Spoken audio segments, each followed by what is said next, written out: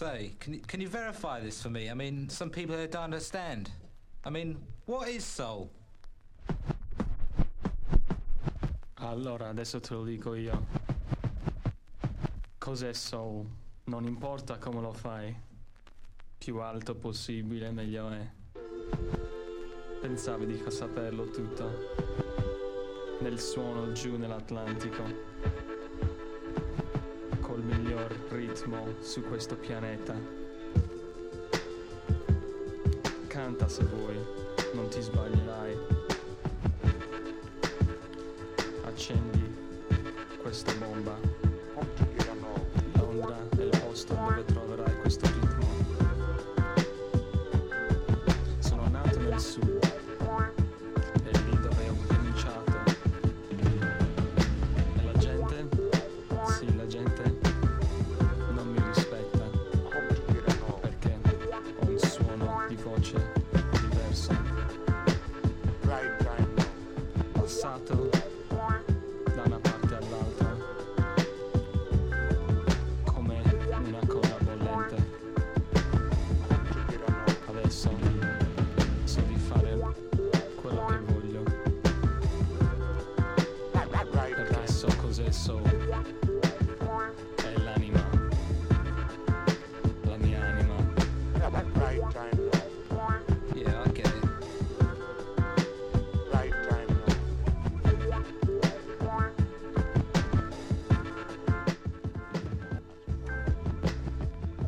Hello, hello, hello. Yep, it's Dr. Groove. It is Plague Tapes 123. Officially, we have reached a cessation according to the Irish Times and the leadership. But we thought we should come back and try and process a little bit of this, because it's not really as clear cut as that. In fact, somebody was saying to me that it is a bit like the ending of a war. Loads of us are still suffering from some form of trauma. People have lost people, so it doesn't feel like a victory. And then there's a lot of people who still are not really prepared to go outside and feel like life is back to normal. But amazingly enough, it feels like the vaccination and 96% of the population and the amazing efforts of workers, health workers and people on the front lines and people who vaccinated people and all those things have got us to a situation where it looks like we're going to emerge from this anyway. So with it still prevalent, so I think we should all just give ourselves a bit of time to process it. And also, it's okay not to feel okay, especially around the interpreting the line. As I said to somebody, this is the difference between the line and the reality, and there is definitely a space where we're going to have to try and process things for ourselves, because the reality is not exactly the same as the line that we're being given. That's life. That's where we live it these days. So in terms of the show, I have no idea. I know that Andrew's going to do a section at the end, obviously, as usual, and I am putting together just tunes that I've pulled off the shelves here in terms of vinyl, and I thought we'll start with this one, Back to Life, and see where that goes. Welcome to Plague Tapes 123.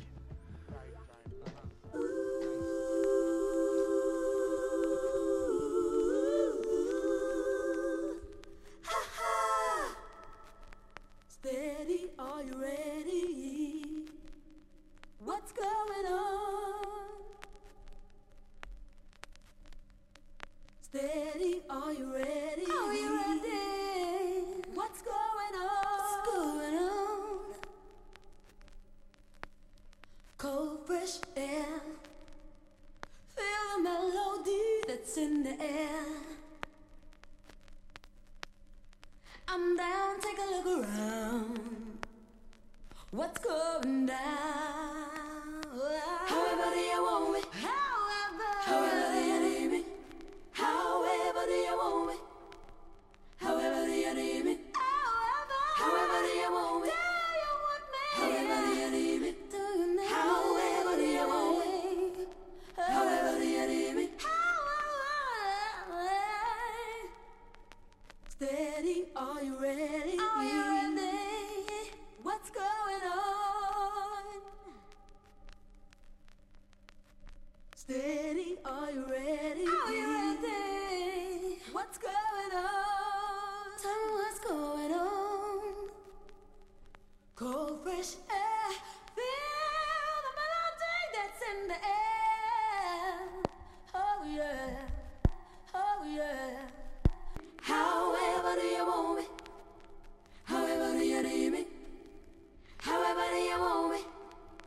However do you need me? However do you want me? Oh yeah. However do you need me? Yes. However do you want me? However do you need me? However do you want me? However do you need me? Do you need me? However do you want me? However do you need me? However do you want me? However do you need me? I'm living at the very top of the block. There's no more room. No, there's no anything more. I'll state my name stated clearly. Look, it's my body on the wall. Ever do you want me? However do you need me? However do you want me? However do you need me? Tell me what's going on.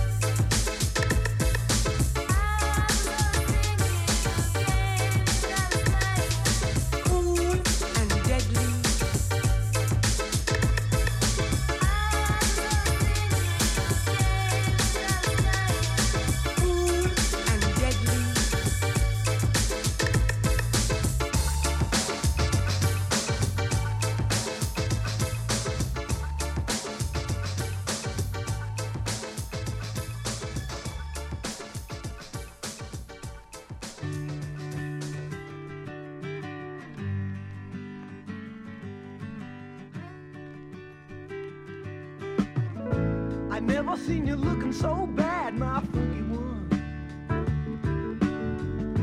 You tell me that your superfine mind has come undone.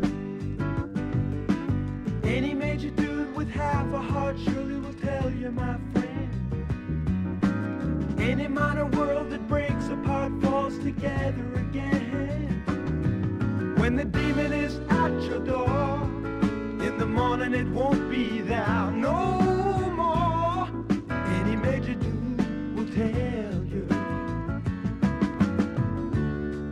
Any major dude will tell you.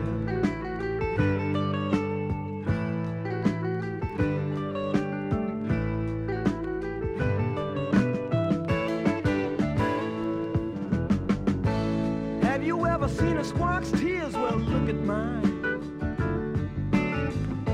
The people on the street have all seen better times. Any major dude with half a heart surely will tell you, my friend. Any minor world that breaks apart falls together again. When the demon is at your door, in the morning it won't be there no more. Any major dude will tell you. Any major dude will tell you.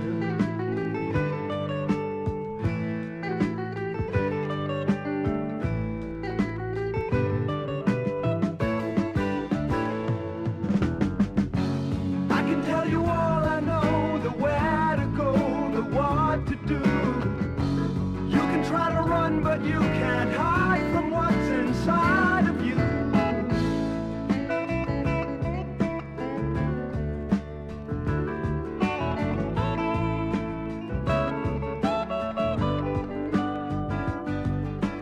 Any major dude with half a heart surely will tell you, my friend.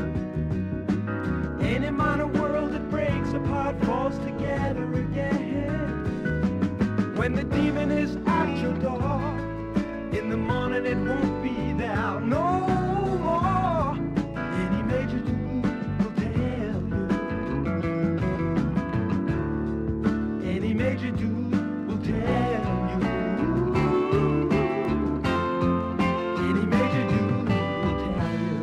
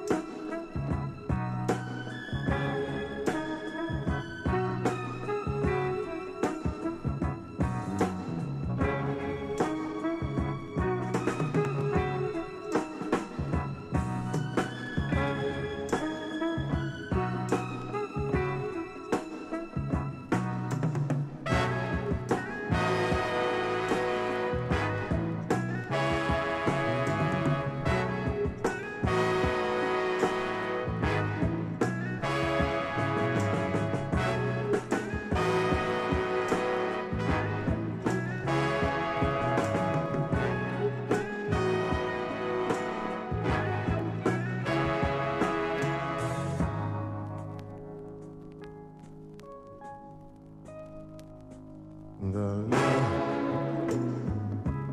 of love is in your eyes. The look your heart can't disguise.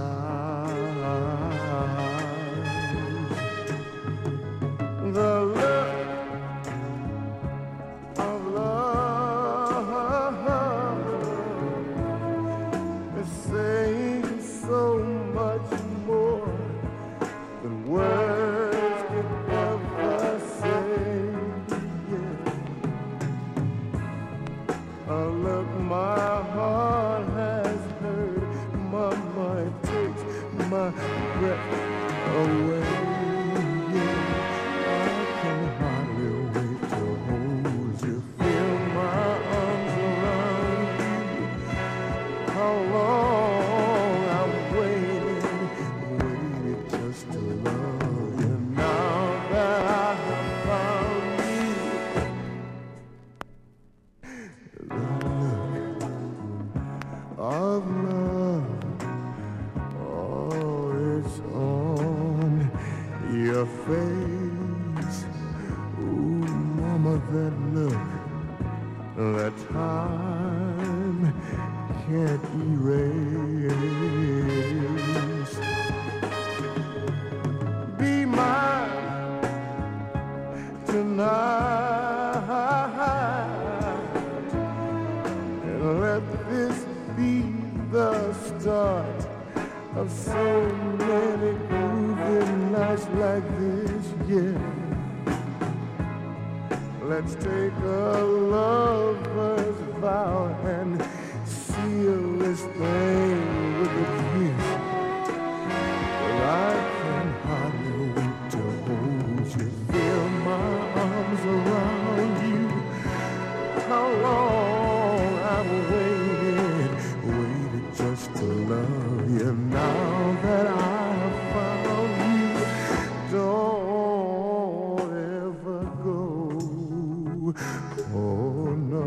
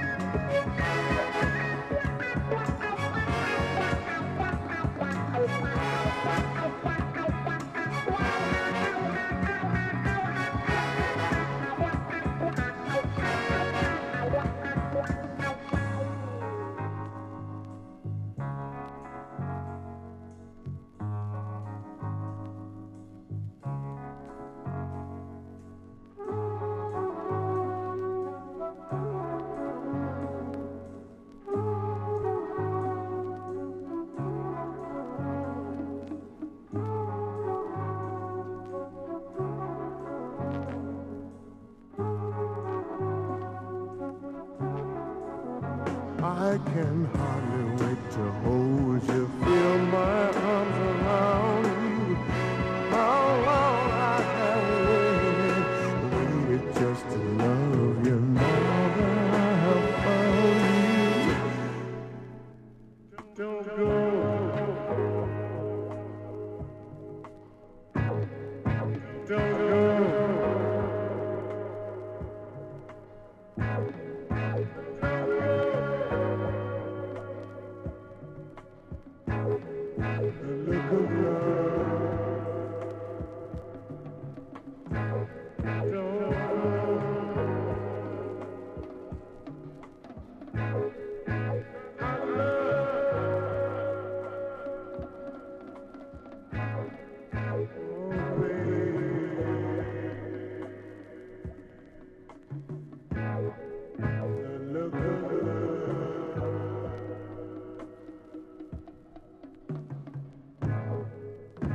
Don't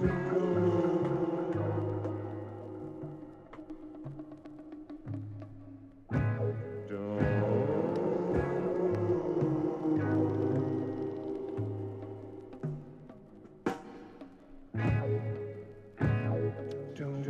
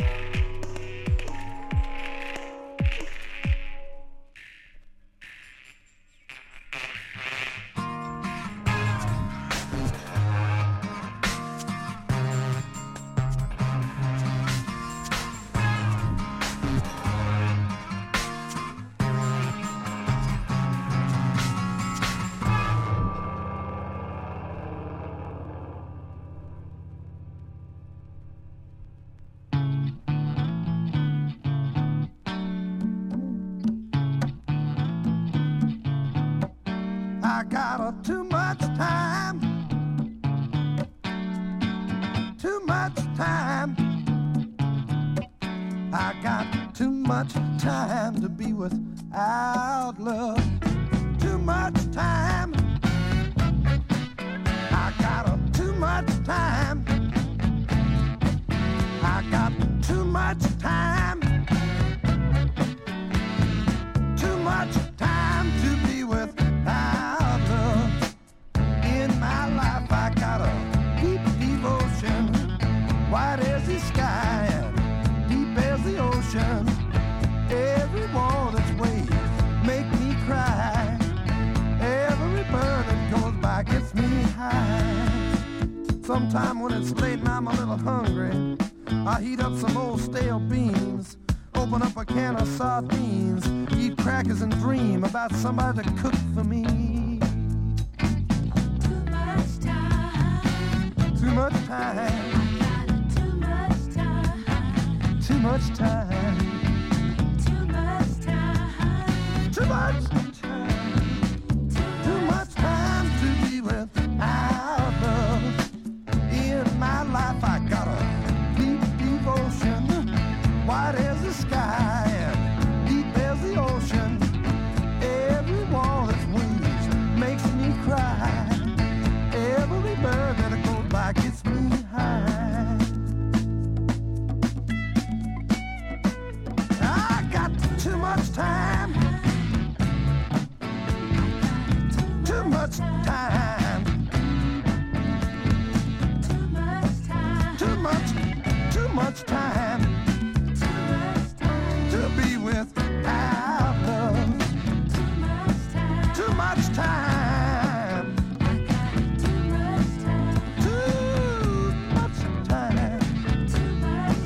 Too much time to be without love. Too much time. Oh yeah. Too much time to be without love.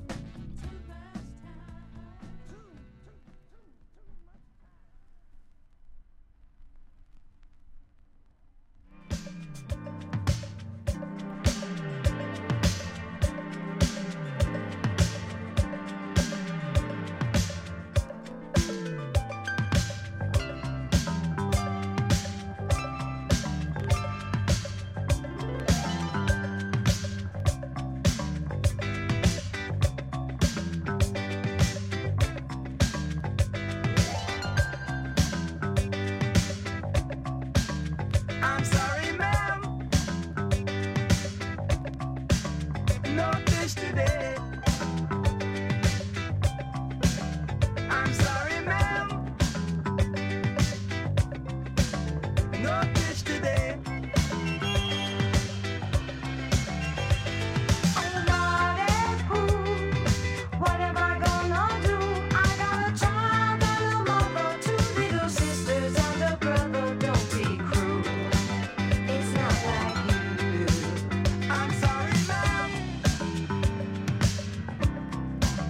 No fish today. Well, I set out on the sea with an early morning breeze, like I always have. And the salmon came along, but I ran into a storm before I had my can. Well, I got what I could get at the price of getting wet. Then I hit it back. The authorities agreed that if anyone should eat, should be the upper class.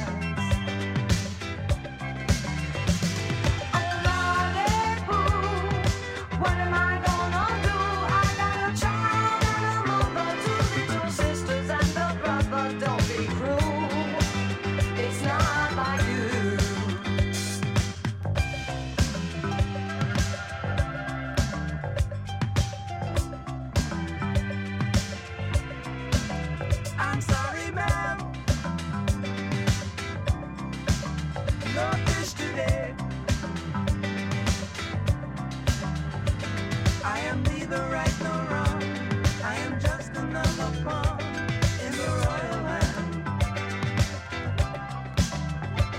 Don't expect me to rebel. This is not a fairy tale. I'm no Superman. See, I got to be this old, 'cause I do what I am told, and I understand. Though they never miss the dent of a half a dozen shirt, why should I take the chance? Oh Lord, what am I gonna do? I got a child and a mother, 2 little sisters and a brother. Don't be cruel, it's not like you.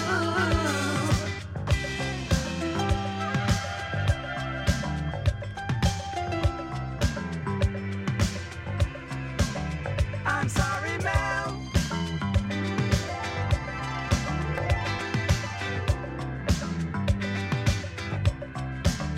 I'm sorry, ma'am.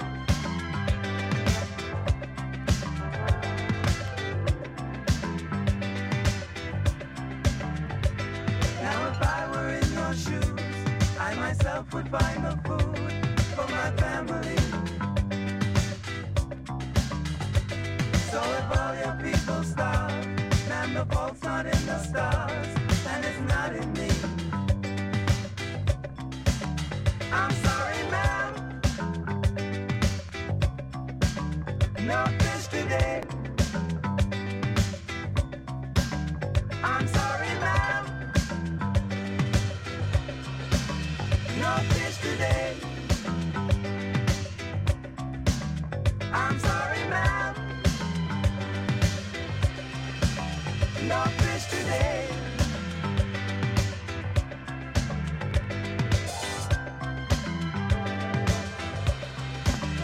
No fish today. No fish today.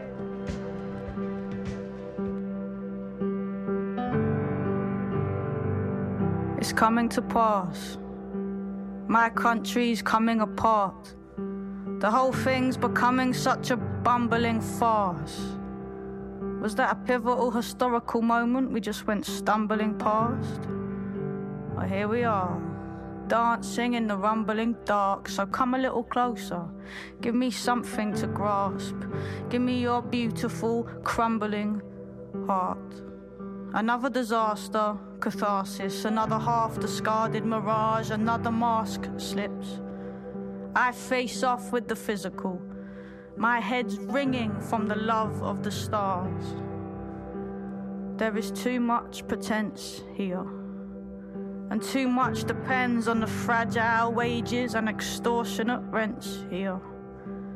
We're working every dread day that is given us, feeling like the person people meet really isn't us, like we're gonna buckle underneath the trouble, like any minute now the struggle's gonna finish us. And then we smile at all our friends. It's hard. We got our heads down and our hackles up, our backs against the wall. I can feel you aching. None of this was written in stone. There is nothing we're forbidden to know. And I can feel things changing. Even when I'm weak and I'm breaking, I stand weeping at the train station, 'cause I can see your faces. There is so much peace to be found in people's faces.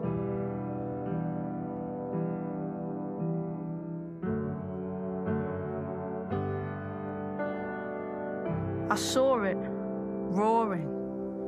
I felt it clawing at my clothes like a grieving friend. It said there are no new beginnings until everybody sees that the old ways need to end. But it's hard to accept that we're all one and the same flesh, given the rampant divisions between oppressor and oppressed. But we are, though. More empathy, less greed, more respect. All I've got to say has already been said. I mean, you heard it from yourself when you were lying in your bed and couldn't sleep, thinking, couldn't we be doing this differently? I'm listening to every little whisper in the distance singing hymns. And I can feel things changing. But it's so hard.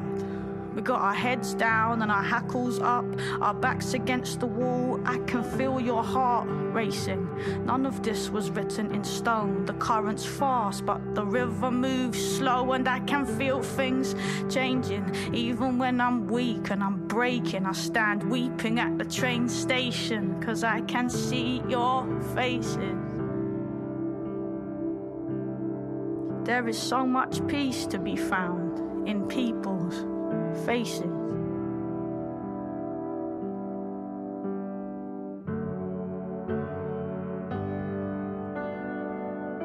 It's not enough to imagine we'll be happy when we've got enough stuff. All this stuff is blocking us. I'm neat with no chaser. I'm all spirit, but I'm sinking.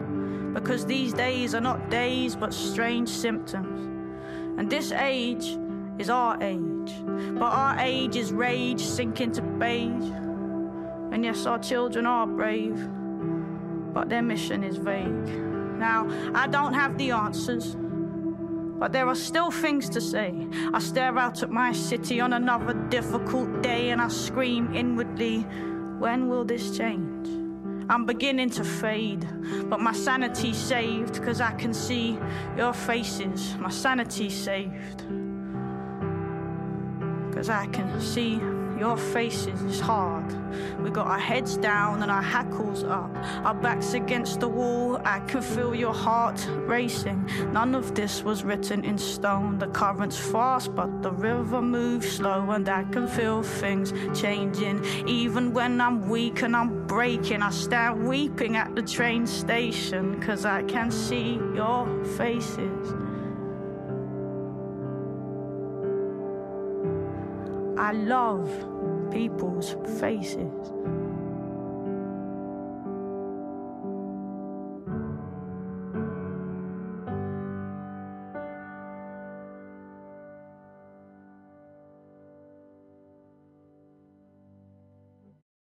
Yeah, that was Kate Tempest making me cry again about people's faces, as she did when she performed here in Vicar Street. Had the same effect. In fact, I was standing just crying. Reminded me of my dad, because he used to do that, a lot of that as well. And the entire set was a very strange deep delve into Dr. Groove's current headspace or psychic makeup. So we had, a lot of it is about love. It's about heart, heartbreak, gratitude, time, community, communism, fish, no fish today, and faces. So that was what was in the set, and I wanted to talk about the part that I had earlier on about emerging from a war, because it does feel like that. And when you see people celebrating, I can totally understand that, because society needs to be functioning and people need to be with each other in order for us to function as a society. And we should never lose sight of the fact that we've collectively come through a very traumatic experience. Even though we've been separated, we've come through it together, and it's really important for us to talk about that and about the kind of impact it's had on us. In Ireland, we know about the cost of suffering trauma and then not talking about it, leaving it there, being suppressed. So I would hope that people, and I'm hoping to do this myself, is talk about what it's been like to go through this pandemic. And because we've got a great habit, as McGahern says. I recently read John McGahern for the first time, and he's an amazing writer. And he has this great quote which says that we talk about nothing by talking about everything. And I thought that was very apt. But as the plague fades out of our lives, hopefully, we are going to come together and talk about the impact that it's had on us. We also need to know that and recognise that we came through this together, so it was a massive act of solidarity, and we need to learn from the process. But also we have to look at the iniquities that were starkly illustrated for us by this virus. We should not tolerate a society which has created armies of lost souls. What coming through a pandemic together should let us know is that there is nothing that we can't achieve if we work at it together. But also it means that we need to include everybody, that we can't tolerate the level of inequality that we've seen. We can't have people lost, homeless, and forgotten about, and living at the absolute margins of society. Altruism and being part of a collective and backing up empathy with action can bring us to a new age of selflessness. I would hope that that's one of the goals that we get coming out of this. And I believe that if you follow on a path like that, one that centres love, it can bring us, each of us, to a certain stage of contentment and even happiness. Having a bigger idea and a goal to work towards outside of our own internal lives is something that I think society needs. And we're going to be social again. We're going to start seeing people, and that is so important for us.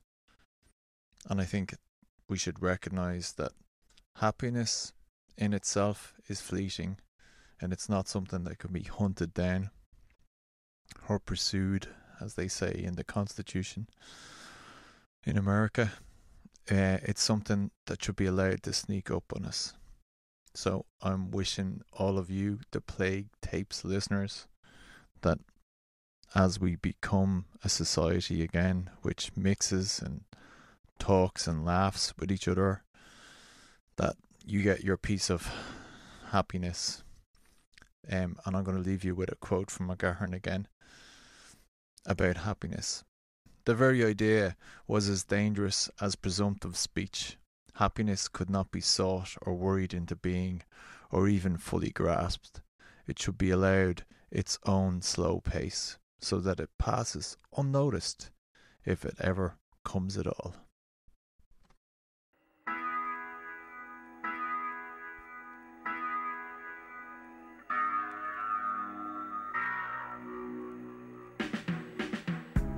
And if solutions within this system are so impossible to find, then maybe we should change the system itself. Some foreign power, some group of terrorists. If you don't know your past, then you don't know your future. Word, there is something changing in the climate of consciousness on this planet today. Public word.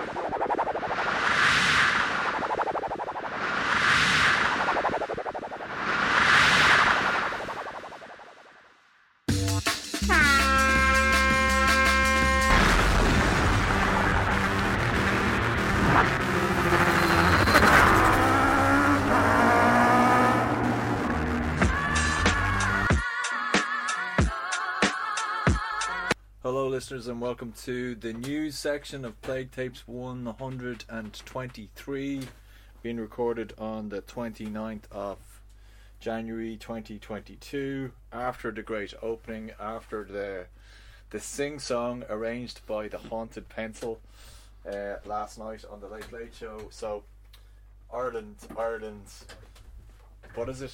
Come on, what is whatever that that song? rugby song is? That song that because we don't know our own national anthem because of the colonization was so successful that we've lost that. So why has it just disappeared from me? What's that? Standing shoulder to shoulder. Ireland's Call. God, that's it. Oh, okay. So that was painful to watch, almost as painful as the entire pandemic put together. But now we're here. We were just listening to previous cautiously optimistic, very cautiously optimistic, we are exiting this back in September, and it turned out we didn't, and now we're not exiting either, are we? Where exactly are we? No, you see, I actually, like, if you go all the way back to May and June, where the kind of vaccination has rolled out, and I'm talking about what I think the exit will look like. Yeah. It actually has turned out to be close enough to what's happened in that it wasn't going to be a single moment, it was going to be quite drawn out. Yeah, definitely. And there'd be up and down waves with it, which is pretty much what has happened since. I mean, Omicron was a bit of a bigger wave than we all expected. Yeah. But actually, that wave itself has really solidified the idea that it's certainly, I mean, the phrase I was using back in June was the end of the pandemic as we know it. And I was kind of hoping that would have happened in the summer. And retrospectively, actually, it kind of did, which is the thing. But it didn't. It's like the problem I think you often have in terms of campaigns, where you don't have a clear victory, but you win a fair bit, and then people are kind of like, "But we didn't win." And you're like, "Yeah, but we actually won quite a lot," and it can be quite a hard thing for people to get their heads around.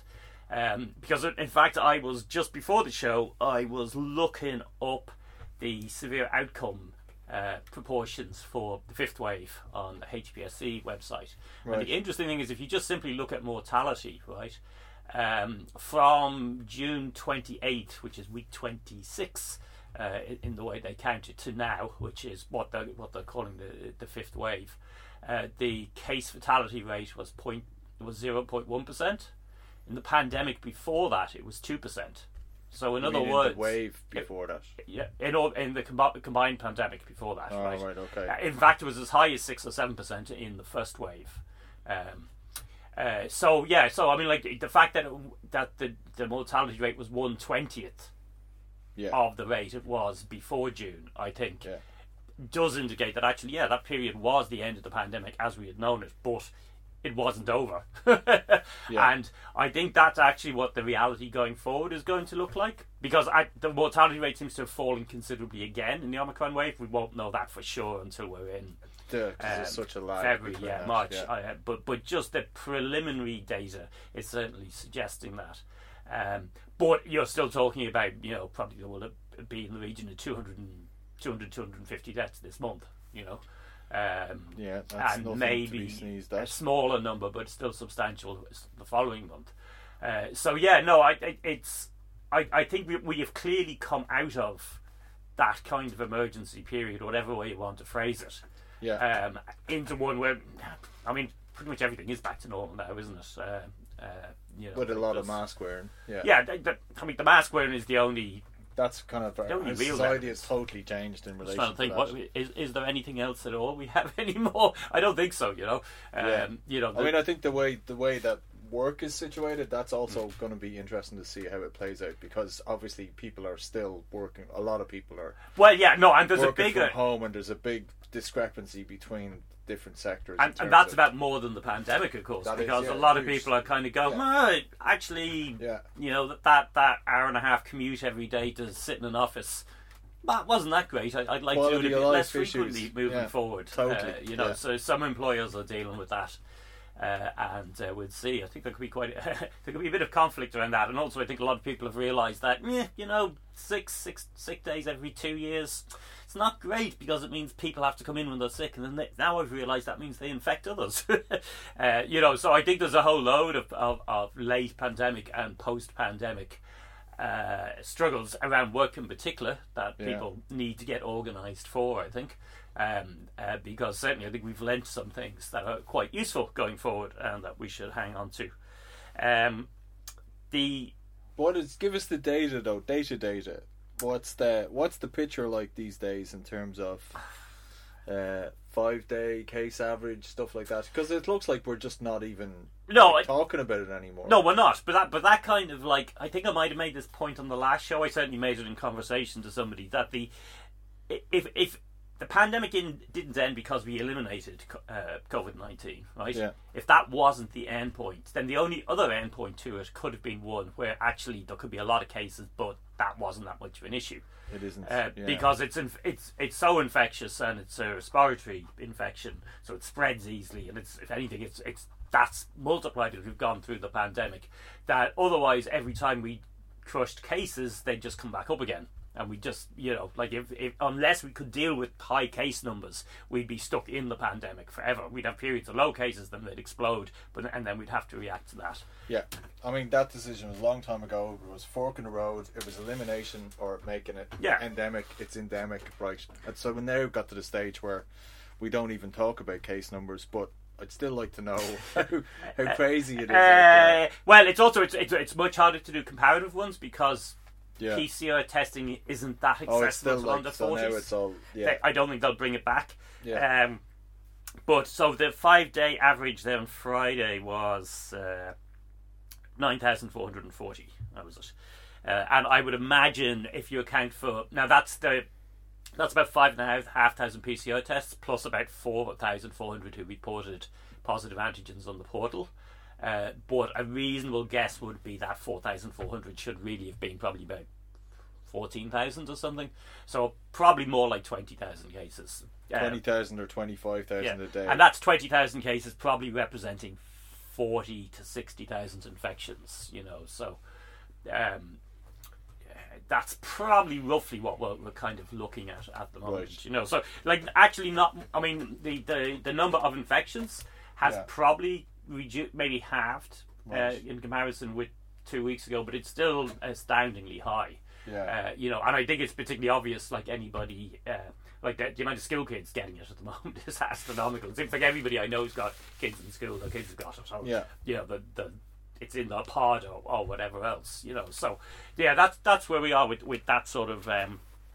So effectively, basically, what's happening seems to be that Omicron or whatever is just ripping through anybody who hasn't got it yet. Like, I mean, it's going through the school kids, but it's also, it must be, is it running out, like, how many people has it infected in the last... Well, we don't really know. We don't for know sure. the answers. But however, it must be running out of people to infect. Well, there is a clue to that, which is that the incidence by age group has started to come down for, I think, 19 to 35-year-olds. That age group, right? Now, it's not 19 to 35-year-olds have not suddenly started to stay at home. Yeah. So to me, that's suggesting. Possibly that's because there's so many of them have now been infected that they're recently post-infected. It's also possible that they're kind of less inclined to either do or report antigen testing. I don't think that's necessarily the explanation, but that would be the one disclaimer.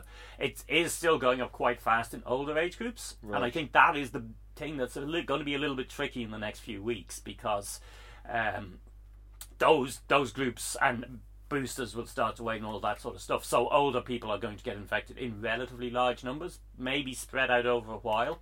And we know that up to now, that certainly the risk to them has been very much more substantial. So there is a question as to how well the boosters will hold up to protect people against severe outcomes, i.e. being sent to hospital or whatever else. See, I thought one of the things that was going on here was that in the push to, after the announcement, people would start to do a lot more things anyway. Like, that's just natural. Yeah. That there would also be people would start returning to work, or then they would also start dropping the kids off to, like, ask the grandparents to do childminding. So all that sort of stuff is going to see, there's going to be implications in relation to it spreading in that way. And of course, now we're never really going to get... Are we going to get back to a stage where we can actually depend on data? Because are they kind of dismantling the PCR testing? Or I don't think they're going to dismantle it quite yet. Right. But what the policy change, which was that it's only now easily available for over 40s and 0 to 3, I think. Maybe under 4s is the other way of saying that. That younger age group is interesting. I think that's a surveillance thing because there is concern that there's more hospitalizations in that age group than have previously happened. It's the one age group anticipated. It's also the one age group that can't be vaccinated at all. There's no approved vaccines. So that may be simply that they want to keep a higher level of surveillance there, and also like a 1-year-old can't describe those symptoms to you, so you can't really pick it up that way, you know.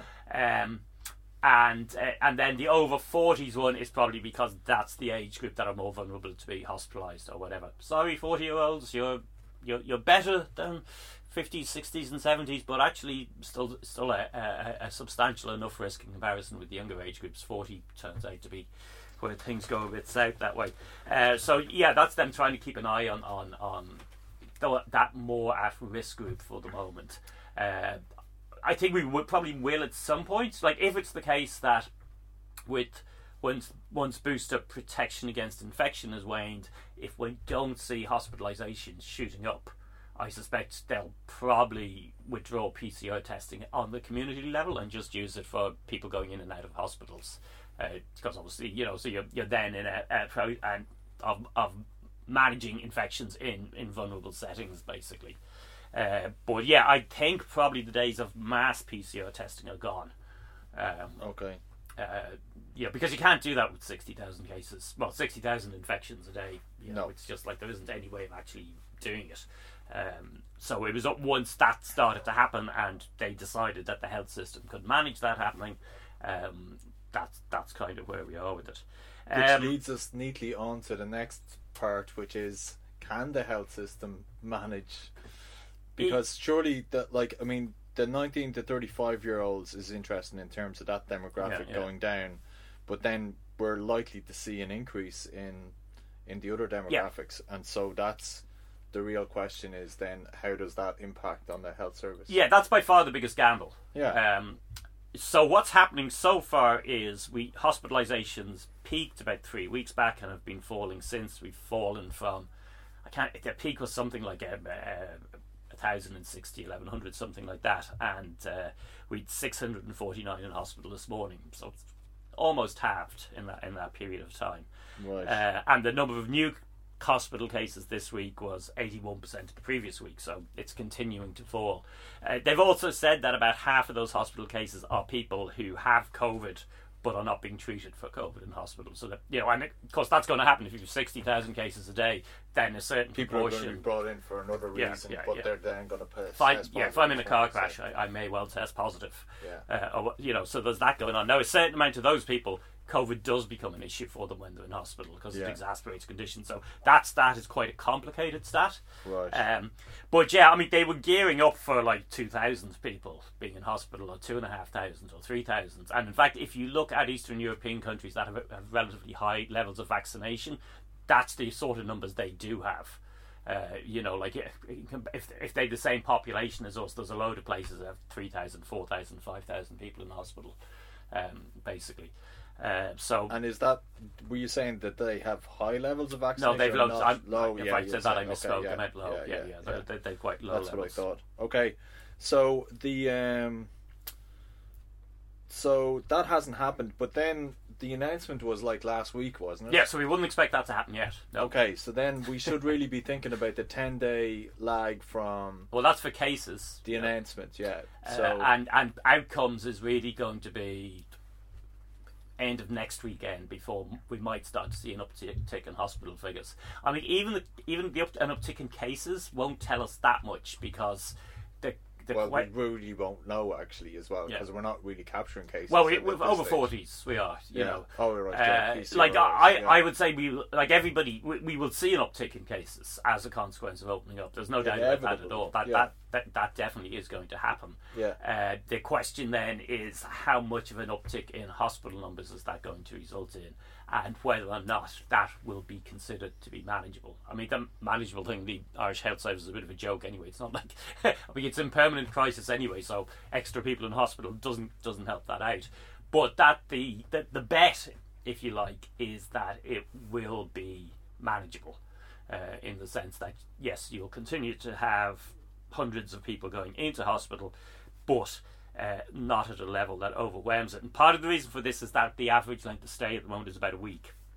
So actually the numbers going into hospital are pretty big. I mean, there were 654 new hospital cases in the last 7 days, right?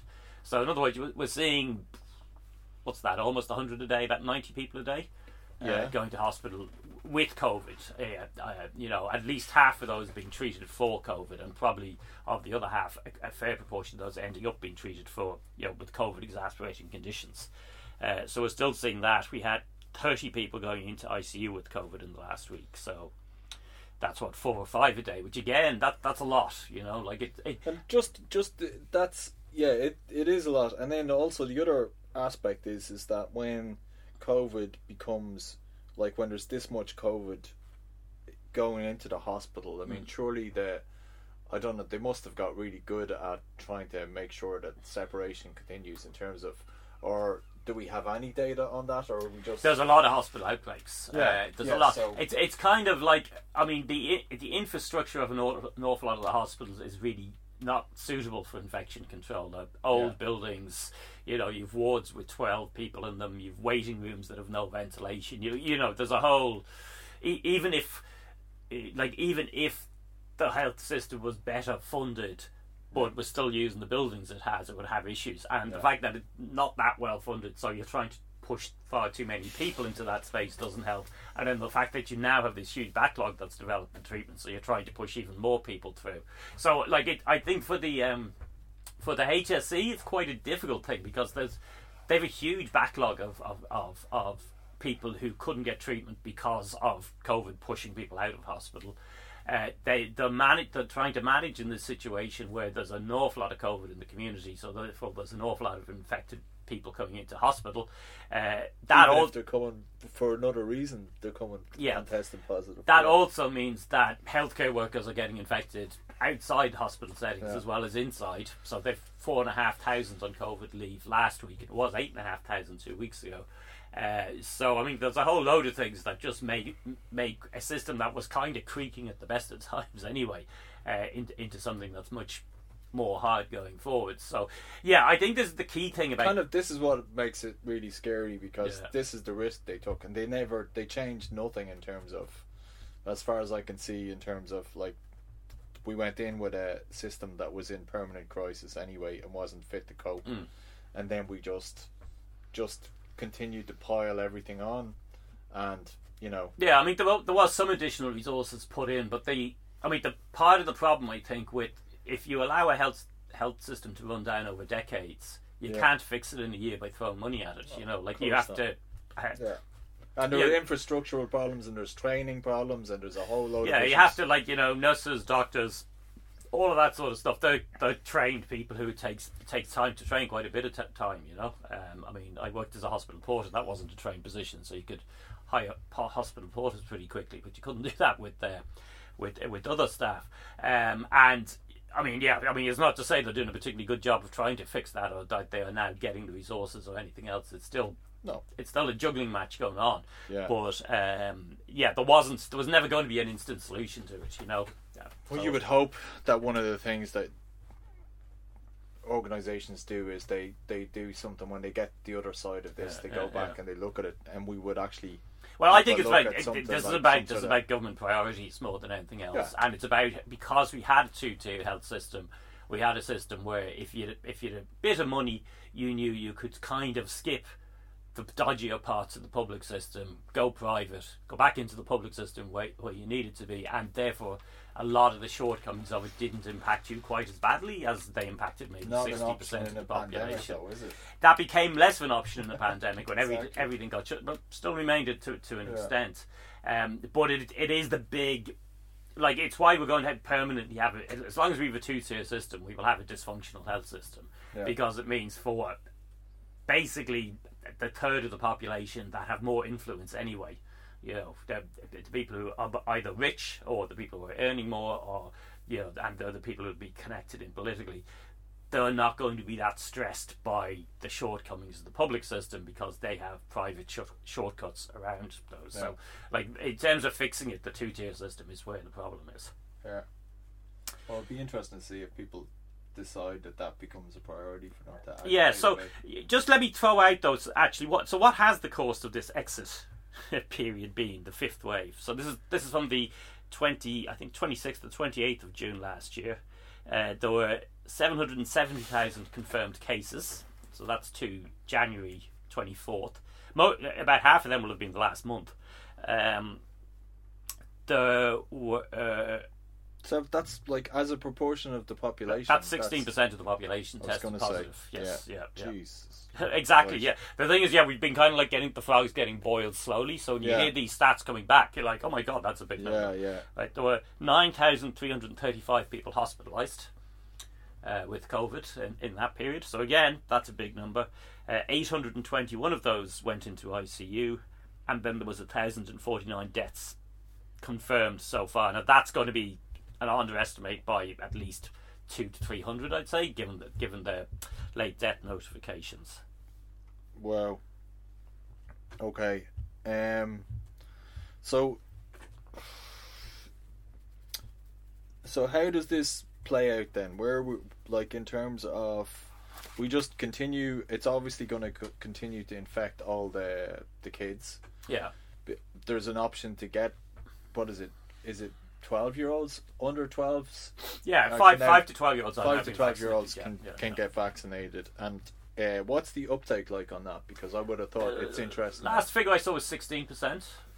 So it's not as significant as everywhere else. It's tended to fall off, which is probably understandable. Isn't that surprising? Yeah. I mean, also, don't forget, if you got infected recently, you can't get vaccinated. And it was running through the schools last term. So there's actually probably quite a large proportion of the remaining 84% who aren't eligible at the moment. I think that's true. Like, there was 8 in a class of 25 last Friday in a friend of mine's class. Exactly. So it like shows you how much are out with it. So they're all getting immunity that way. I'm not sure how quickly you can get an appointment if you want to get vaccinated. Right. I mean, I don't know if it's you more or less can walk in straight away, or there's a bit of a delay. I've noticed from the dose one figures that there's always a big surge at the weekends, and relatively few during the week. And I don't know if that represents that they have their child's clinics are happening at the weekend, because they use a different setup for those. It takes twice as long because there's much more explaining to do. You know, I think the workers often dress up and stuff like this, so it's a different channel. Effectively. So yeah. You get injected by both lollipops and stuff. Brilliant. Great. So I'm not sure if the reason it's only 16%, to what extent that is partially that actually it's not, you can't do it that quickly, like, you know. Or to what extent it's parents going. I think parents are actually debating that themselves. It's probably a mixture of all those things. Yeah. So that's fine. Okay, so that's so then you've got the under 4s, so we're continuing to test that. And you were saying that were you saying that it's surprising in terms of this variant that more kids are, or they're uncertain about? So there's quite, I mean, for instance, so if you look at the US, there's been quite a lot of childhood deaths during the Omicron wave. But what's not particularly clear is that because actually there's just a vastly higher number of infections. Such an amount of it, disease, And a lot, you know, again, this is the age group that's vaccinated least. So even if Omicron is less frequently severe also for under 12s, you know, so they think maybe there's a 25% reduction in frequency of severity. It's still the case that if that group is not very much vaccinated, you get lots and lots of them infected. So therefore, the number of severe outcomes you get in absolute terms is going to be higher, just because there's more infection. And then there's some speculation, like that. I mean, an awful lot of this is early stuff, but basically what Omicron seems to do is infect the upper airways first. And that could be more of an issue for younger children, basically, just because of development processes and all the rest. So is that what's causing it? I think the honest answer to this is so far they don't know. And of course, there's a bit of it can be quite hard to get accurate information because people have extremely strong opinions on what should happen with kids and should schools be open and all that sort of stuff. And there's an awful lot of the publication work that's been done about it feels like the early stuff that was being published that tried to say COVID wasn't that dangerous or whatever. You know, like, it feels like there's an awful lot of research that has been quite driven by ideological positions of the researchers.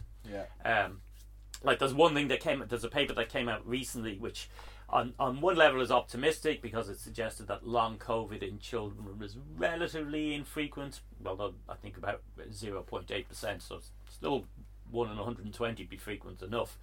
And part of the way it did that was it had a control group, and it showed that children who weren't infected had a lot of the symptoms as well, so if you excluded them, blah blah blah. But then I saw somebody point out that if you look at the detail of it, it actually says that having COVID substantially halves your risk of having a cough, which doesn't make any sense, you know, when they look at the relative risks.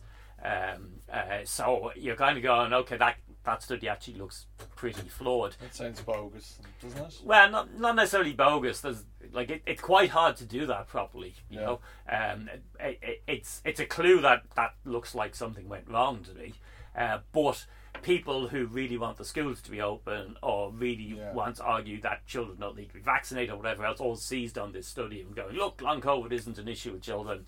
People who are very worried about that were then going, what else? And you're kind of trying to process all this and go, well, okay, well, how reliable is this? Is this a genuine methodological error that somehow didn't get picked up? Is this that the researchers actually were really convinced they wanted schools open or whatever else? So they kind of, you know, were a bit careless or whatever. What's the story with that, you know? So it's going to be a while before we know that.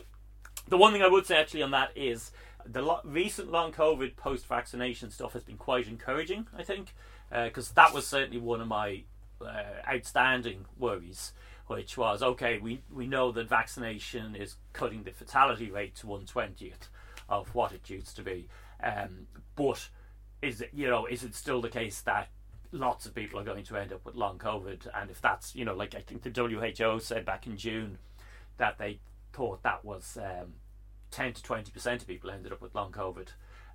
That would be an enormous burden both for those people and for society going forward. But there's been both an English and an Israeli study last week basically had that about vaccination cuts long COVID symptoms by 50%. Right. You know, it's slightly different figures in it. But the Israeli one rather valuably went on to say, okay, well, how common are these symptoms in society anyway, right? Because initially you're going, 50% is not great, that's a bit disappointing. Yeah. But actually they said when you looked at, so if you're talking about fatigue, right, obviously if you know, these are done via questionnaires, so if you asked me if I was fatigued last week, I might very well say yes, even though I haven't had COVID. You know, and lots of other people might that, or you might have sleep deprivation, or, you know, any of those sort of things that they're going to be there at some level in society anyway. And when the Israeli study tried to control for that, it found that after 2 doses, long COVID more or less vanished. Okay. You know, like that it was people reporting those symptoms were no different from the general population. Now, when you say 2 doses, you mean two vaccine exposures? doses. Oh, okay, just 2 doses, right? 2 vaccine doses. Okay. Also, but I was also reading that they're only now beginning to establish like some of the data around long COVID. So they did a scan in the UK and they did on the initial scan they couldn't find lung damage. Yeah. But they did. I think I saw that headline this morning. They did a deeper scan. The deeper scan is beginning to show some lung damage in terms of, so it'll probably be years before we'll ever. Well, I mean, like we already know that it takes quite a while for research to come out in any sort of finalised, reliable form, and of course the long part of long COVID means you've actually also got to wait 6 months if you want a study over 6 months or whatever else. You know, so that World Health Organization 10 to 20% figure that I've seen a few people cite. Now that was a report from October, but I think it was based on data gathered to June. But if you think about the way they were then defining it, you needed a 6-month observation period. So actually, that figure was pre-vaccination. Right. You know, it wasn't possible for it to be a post-vaccination figure. So you're going to have to rely on the more recent surveys and with double vaccinations and boosters. Exactly. So we won't really have an idea of what long COVID. Even if you started in this country with a good follow-up long COVID study in June, we're now 6 months on from that, and you might be starting to put your research together and it might be ready for publication in 6 months' time. So in other words, it's going to be a while before we get very good definite answers, but it is encouraging that the answers are certainly pointing to a substantial reduction and maybe a reduction towards zero. I don't think it actually will be zero, but you know that it'll be quite a low level of risk. So hopefully that comes out. But it's one of the many other unknowns. And of course, one of the things with each new variant, people are going to be going, Wes, but what about this variant? Is that going to do that? And that's a question. In each case, we won't know for a year. That's the way that's going to work out. So I think that is the it's interesting following kind of COVID Twitter, because it's become extremely polarized in terms of there's a kind of a doomer wing that thinks we've been sleepwalked into complete disaster, that 20% of the population have long COVID, etc., etc. And then there's an almost denialist wing that's going, no, there's no problems whatsoever, it's all over, this is just hysteria and anxiety, and you're all imagining things, it's all in your head. This is why I'm asking for some sort of way about what's this going to look like. This, like, we've had the announcement, right, and there's always a line that's given by government that we've moved on now, we were coming back to normal, and then there's the reality, because people are living with the reality of going like, oh, my kids have tested positive, or my niece has tested positive, or my granny's carer has just tested positive, whatever. So the reality is totally different. So what is that going to look like in terms for us? Is it going to be a case of the line will continue to be held by governments that we're returning to work? The reality will be that we're living with very high numbers of cases, and we're just waiting for the next variant. Is that effectively what's going to happen? Yeah, so I've been throwing this around in my own head a lot, right? And trying to work out what it is I actually think about it. Because like one of the things I'm very aware of is that for most of us, 85%, I think it is over, essentially, right? But for 15%, it's not really. Like if you're elderly, if you're immunocompromised, if you're whatever else, then COVID is still a substantial enough threat if you catch it. And if there's a lot of it around, then there's a fair chance of you catching it. So if everybody else is going back to normal, then the risk of you catching it has actually gone up a bit. And now just the incidence level is so huge. Now it's all. I think it is also the case though that maybe after a couple of months you're at more of an advantage because it then dies down a lot because everybody else has gone off and got infected. Who knows? There's not. In a way, I think that 15% are in a position where they can't really win. Like, there's disadvantages to absolutely everything in terms of how it goes on, and also, and I think before the pandemic, most of us were much less aware of them in terms of risk.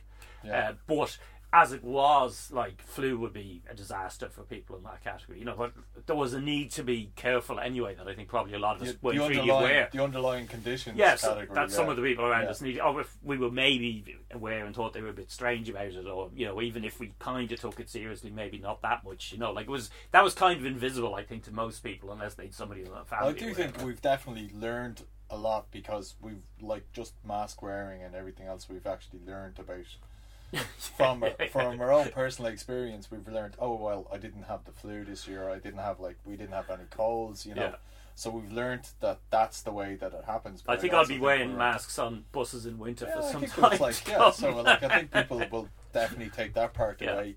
In terms of how society works, society always works on the basis of the majority, so like it does seem like this 15%, it's something that they're not prepared to consider, but it's also one of the things that we need to think about as a society. That some of the lessons that we need to learn is we need to be more protective, greater measures need to be put in place. You need to be able to fast track rather than having a two-tier health system which looks after the rich. Maybe we should have a healthcare system that prioritises the more vulnerable. Well, that's my point about the two-tier health system. And even with that 15%, an awful lot of them wouldn't want to have everything locked down anyway. Like, my parents would be in that for certain, right?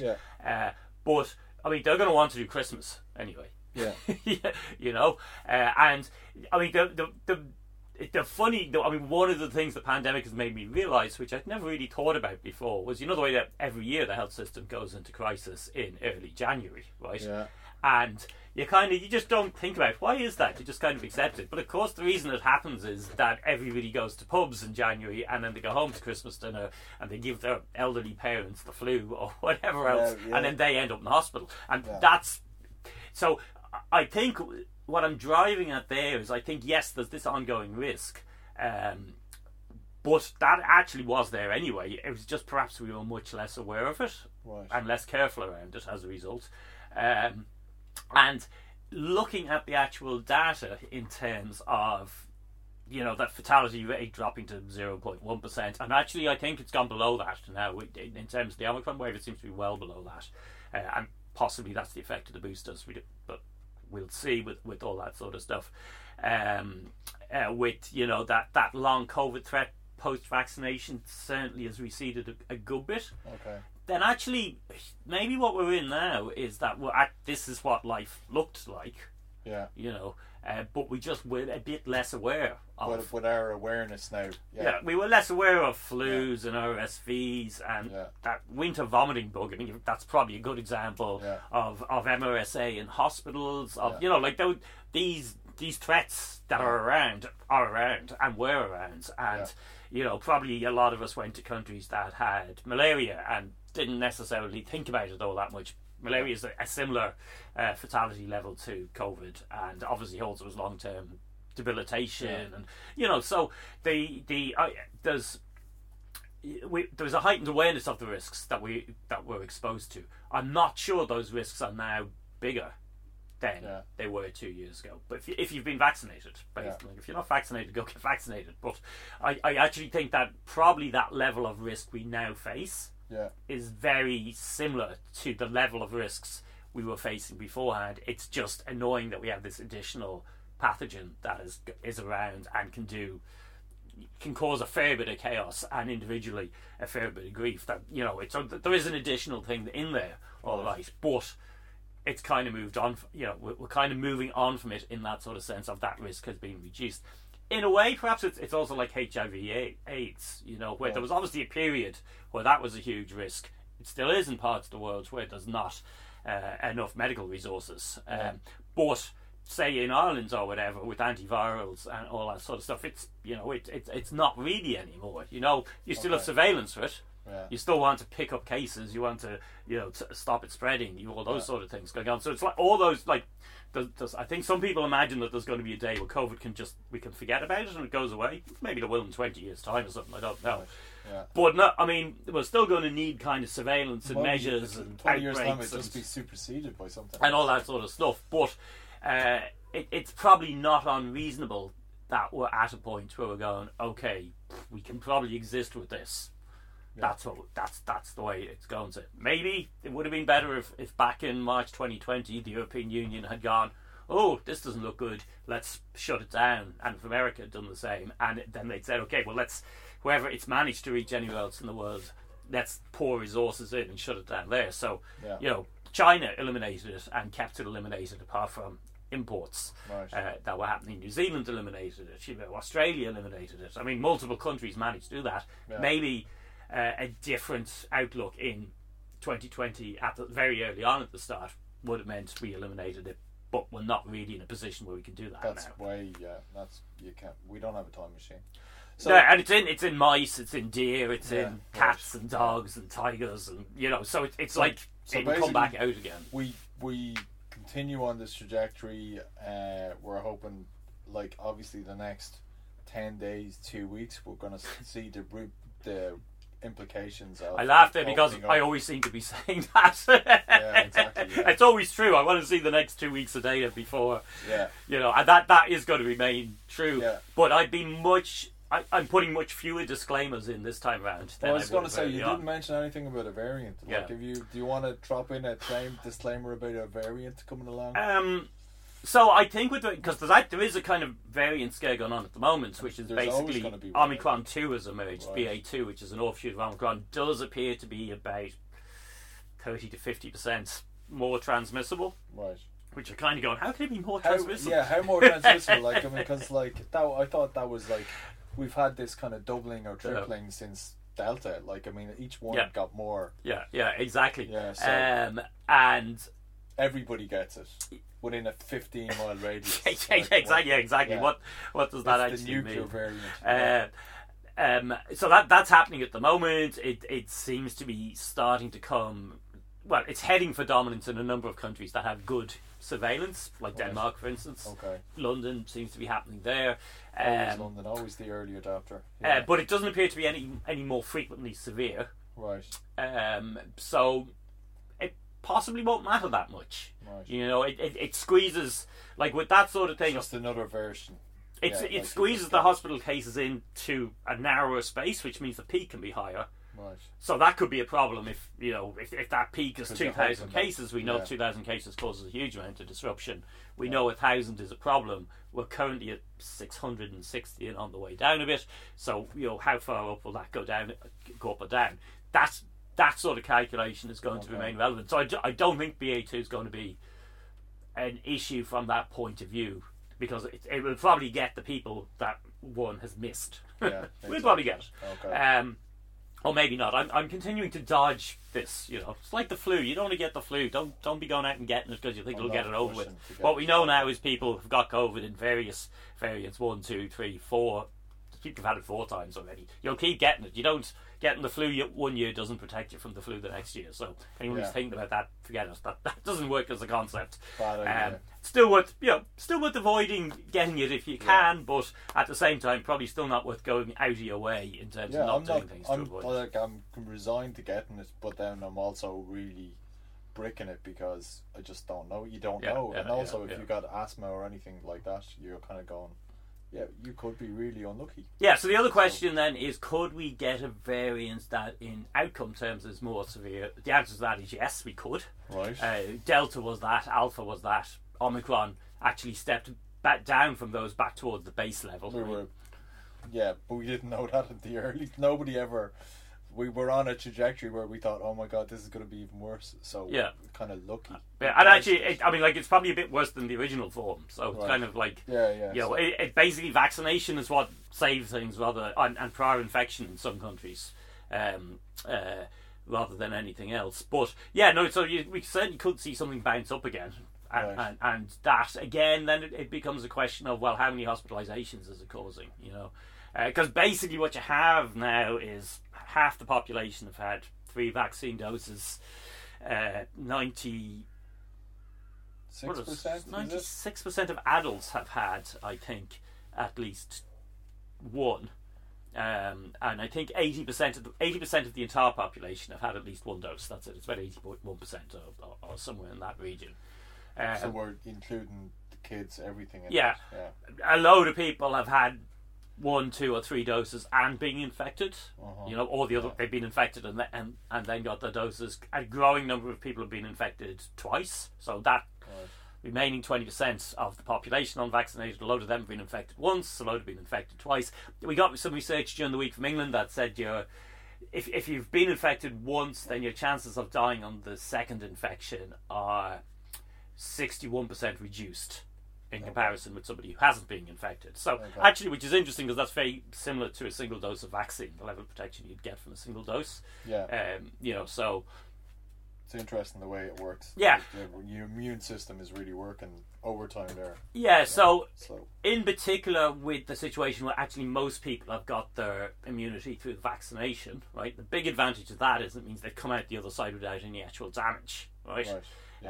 Whereas if a proportion of those who've got immunity because they've been infected have come out with damage because of that. That damage could be to the immune system, could be to the heart, to the lungs. So that's a disadvantage because it means the next time around... Yeah, if it affects the same area, you're going to be... Yeah, like basically, it quite... Maybe 10% of people who had COVID without any vaccine protection have come out with an underlying condition because of that, right? That's what long COVID is, essentially. So then a second infection might play on that. And a third one might play. So, people have died after getting infected second time and indeed third time or whatever else. Much better to have been vaccinated. But even so, even that infection survival is building at a population level of immunity, So if you've got your 3 doses of vaccine, you've been infected twice, probably the 6th time it shouldn't be that big a deal. Like particularly if you're younger. That starts to get a little bit more questionable when you're older. But that's so that's kind of like the what if we get a more severe variant? That probably answers that question. Like in a way, it matters less. And if you think about it, there's 4 common cold coronaviruses in circulation. Some of which, I think OC43 they think it caused what was called the Russian flu in the 1890s, which was actually quite bad, killed a fair few people. But we don't know if, we're probably getting hit by different variants of OC43 every couple of years. We don't even know. Nobody's paying any attention. Nobody's doing surveillance on it. It might well be that one variant is sending 50% more people to hospital than another, but it's a small enough number that it hasn't been that relevant. I mean, actually, in research terms, I think there's an awful lot of people wishing we'd done more research on that, because that would have prepared us for COVID much better. We've now realised it used to be called coronavirus. It didn't really mutate very much. They didn't really get variations. And once it started happening, they went back and they looked and they said, oh no, these guys are all doing that as well. If we'd known that already, it would have been better preparation. So I think there's a good case for pouring more resources into virology and immunology and all those things, so we've a better idea next time out. But that's kind of a long rant, but my anticipation would be that over time the threat of a new variant recedes, that it doesn't become that important, and instead what we've got to worry about is what is the next virus that's going to cause the next pandemic. Is the bigger question. There was a scare about that during the week in terms of another coronavirus with a 50% fatality rate, which both MERS and SARS-1 had, but they just were not that transmissible, and you were obviously sick. Well, the thing that will come out of this will be, though, our heightened alertness and knowledge that comes from this experience. So you would think that we would probably for a while, for a while, until we forget about it when things go back to normal. The other question I was going to ask is, so I want to give one scary new one, which is I was listening to This Week in Virology during the week, and they were chatting about this. A lot of the same sort of things we're talking about here, but one of them pointed out that if HIV had been a respiratory virus, because of the way it spread and because of the way you were sick and infecting other people for months before you might feel sick yourself, it would have killed 99.9% of the population. There's a very tiny number of people who have there's a particular gene that gives you immunity or whatever, but otherwise everybody else would have been infected. And in the early days of AIDS, everybody died. Like, it took a while, but that was it. It took them a while to work out antivirals. So there's definitely the potential for a very much worse pathogen out there than the one we're just coming through at the moment. So here's the last piece I wanted to touch on, was just in terms of historically, because this has now become such a politicized debate, and it's become so schismed in terms of, like, I was reading about in the paper where there's a convoy of trucks now that's driving to is it from Canada to America or from America? I'm not quite sure. I've noticed the headlines. Some sort of thing, and it's just like people have been fundraising for it, and it's because there's checks at the border, and if you've got the virus or if you haven't got if you haven't received your vaccination or whatever, you're going to get turned back, and the whole thing is just this big political, literally a juggernaut. I believe the core of that, the organising at the core of that is far right groups and individuals. Exactly. They've certainly colonised that particular space. So we've had this weird thing in many countries, including Ireland, where you've sort of seen an alignment of wellness hippies and yoga heads with people who are pretty openly fascist. And it's kind of like you just go. Did this obviously if we go back to the Spanish flu, right? Obviously, because that was after huge political upheaval, we didn't have the same sort of. There was a certain amount of that, actually. Right. I think one of the important things to acknowledge with the Spanish flu and what happened afterwards, as people will probably be aware, one of the groups the Nazis really went after were disabled people. Right? They were one of the first ones, and actually, so there were a lot of disabled people in Germany at the time, and an awful lot of those were disabled because of the Spanish flu. Basically, I think it particularly affected fetuses and early infant kids. So a lot of them ended up with lifelong debilitating conditions. And the Nazis had these campaigns about empty mouths or something, like people who were not working and were just taking up. So they were some of the first people they murdered in large numbers.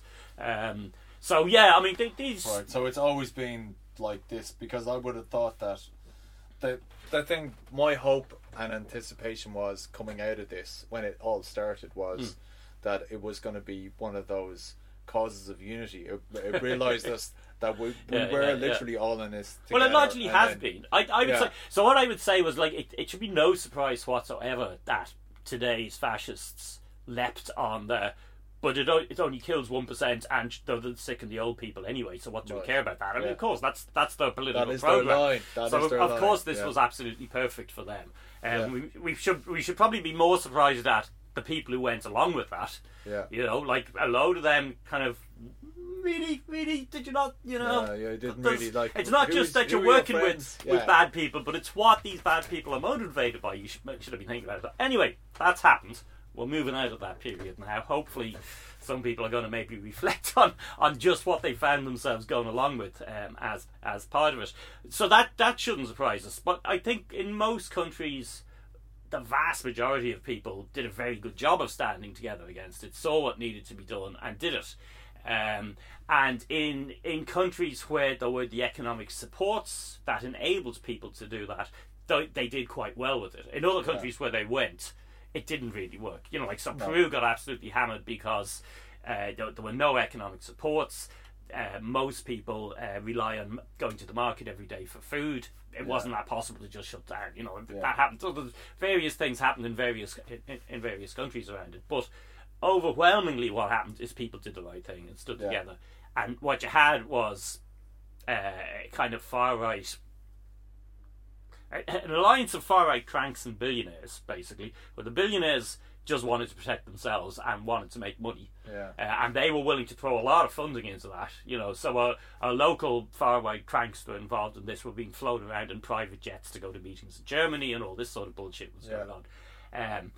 But most of the population were kind of, you know, that's not us. You know, like people grumbled about restrictions. They didn't like them. They particularly didn't like contradictions within restrictions. They didn't like the fact that we were all meant to be doing nothing, but the politicians were having parties in Clifton or in, you know, Downing Street. Like I mean, you know, so in terms of most people where they were not happy with stuff, it was kind of like, yeah, fair enough. Actually, I can see why you're not happy with that. That's bullshit. The hypocrisy was like very evident. Yeah. Like, so that's fine. So, but the lesson is basically because we stood together, we came out of it. But the unfortunate thing is that it doesn't feel like that lesson is being learned in other parts of the country, like or in other parts of the world. And America springs to mind particularly, but also the UK. I mean, the UK still has a Tory government, still has like a disgraced leader, and seems like it's never going to change for him. So it's interesting just to observe that in terms of. I think right at the start, probably even before we began to record these, I made a point about, you know, so this is kind of March and April 2020, that if you looked at the countries handling it badly, they were countries that often had very good medical systems, but were ones that had empires. They were colonial countries. They were Britain, they were the US, they were Italy at that time, they were France. And that part of what that was about was the internal divisions that exist and are constantly recreated within those countries to enable the people in charge to stay in charge, you know. And I definitely think that's been an ongoing thing. I mean, like, that's the whole American thing. That's what that was about. I mean, you had basically a gang of very rich people who wanted to keep making a lot of money, realised that shutting things down was going to affect their ability to make money, and they happened to have, well, both their guys in the White House. Trump more blatantly so, but Biden's been a bit crap as well on it. You know, that's the situation we found ourselves in. So yeah, I think those it's certainly like it's shone a light in terms of what countries handled it well and what countries handled it badly, and how would that have tied into what you would have expected. Again, at the start of all this, people were pointing out that, you know, if you went back and 2 years previously and you looked at, say, The Economist, which was writing up how well are the world's nations prepared for a pandemic, and then rating them, and the ones that rated at the highest were like the States and Britain, and, you know, because they had paper plans, they'd science, they'd resources, they'd all this sort of stuff, but actually for political reasons they handled it really, really badly. You know, and an awful lot of those political reasons go back to capitalism, colonialism, patriarchy, that whole kind of class, society. Yeah, it's kind of like it's how those people made themselves rich and kept themselves rich in the divisions they need in order to do that, and that, it turns out, plays out very badly in the pandemic. But we'd have known that from the Black Death. I think I also pointed out that the court of Henry VIII, he knew when they had the sweating sickness, nobody really knew what that was. Yeah. But when sweating sickness was around, he shut the court down. Nobody came in to see him. Didn't do anything for the rest of the people now anywhere else in England. They just got on with producing stuff and died. But he wasn't letting you anywhere near them if you were anyway symptomatic. Well, keep these people away from me. He cut his close contacts down to close to zero, Yeah, okay, so I suppose what we do is we just wait and see again. Yeah. 123. I think, how many episodes have we said? Well, I was trying to stay away from wait and see in this one. I'm trying to go, actually, I think it's okay. Of course, disclaimers apply. Yeah. And of course there is going to be a cost, and that cost falls more on some people than others, and that should be part of the conversation we have. But at the same time, I think this is probably. So we could do are we saying that 124 will be like an epilogue, like a little bit of Who knows? Yeah, it might be. We've moved on, and this is what we're doing now. I hope it's not. We're now in the bunker. I put Dermot 2 miles away from me. Yeah, exactly. We're doing this via Zoom. We are the last 2 people on the planet. Yeah. Okay, but hopefully not. No, it's just interesting that you mentioned the Black Death in the last couple of minutes as well. It's just we've covered all the bases. Well, actually, I guess the serious point there is that we are probably at the stage where the resources we're putting into monitoring COVID make less sense in comparison with the resources we perhaps need to be putting into looking for the next one that's coming along. I don't think we're quite at that stage yet, but there's definitely we should have learned a fair bit out of this about how really you need to be prepared for pandemics happening. And they do happen. They're surprisingly frequent. They mostly turn out to be less serious. But the bad ones do come along. We've been lucky. The bad ones come along. I mean, amazingly as that sounds. Okay, that's great. Thank you very much, Andrew.